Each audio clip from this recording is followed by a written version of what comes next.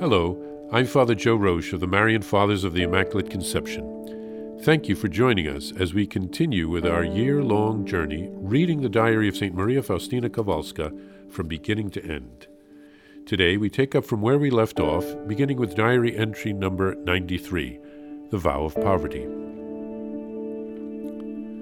The vow of poverty is the voluntary renunciation of the right over property or to the use of such property with the purpose of pleasing God. What objects does the vow of poverty concern? All those goods and those objects which appertain to the community. We have no longer any right over anything that has been given to us once it has been accepted, whether an article or money. All these donations and presents which may have been given to us out of gratitude or in any other way belong by right to the community. We cannot make use, without violating the vow, of any wages we may receive for work or even any annuity. When do we break or violate the vow in a matter which entails the seventh commandment? We break or violate it when, without permission, we take for ourselves anything that belongs to the house, when, without permission, we retain something in order to appropriate it, and when, without authorization, we sell or exchange something that belongs to the community, when we make use of an object for some other purpose than that intended by the superior, when we give to or accept from another anything whatsoever without permission, when, by negligence, we destroy or damage something, when, in going from one house to another, we take something with us without permission. In a situation where the vow is broken, the religious is bound to restitution to the community. The virtue of poverty. This is an evangelical virtue which impels the heart to detach itself from temporal things. The religious, in virtue of his profession, is strictly obliged to it. When do we sin against the virtue of poverty? When we desire something contrary to this virtue, when we become attached to something, and when we make use of superfluous things. How many degrees of poverty are there, and what are they?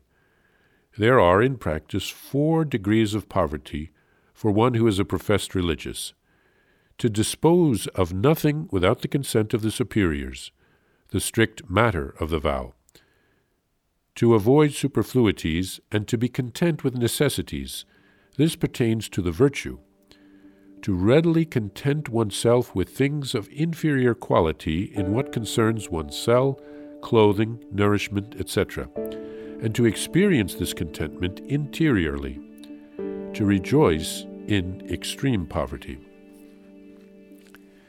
Here St. Faustina writes about the vow and the virtue of poverty.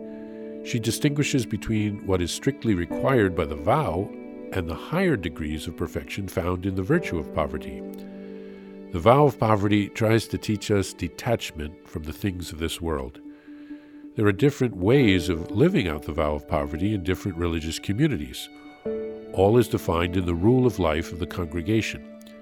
Religious profess their vows based on the rule of a congregation.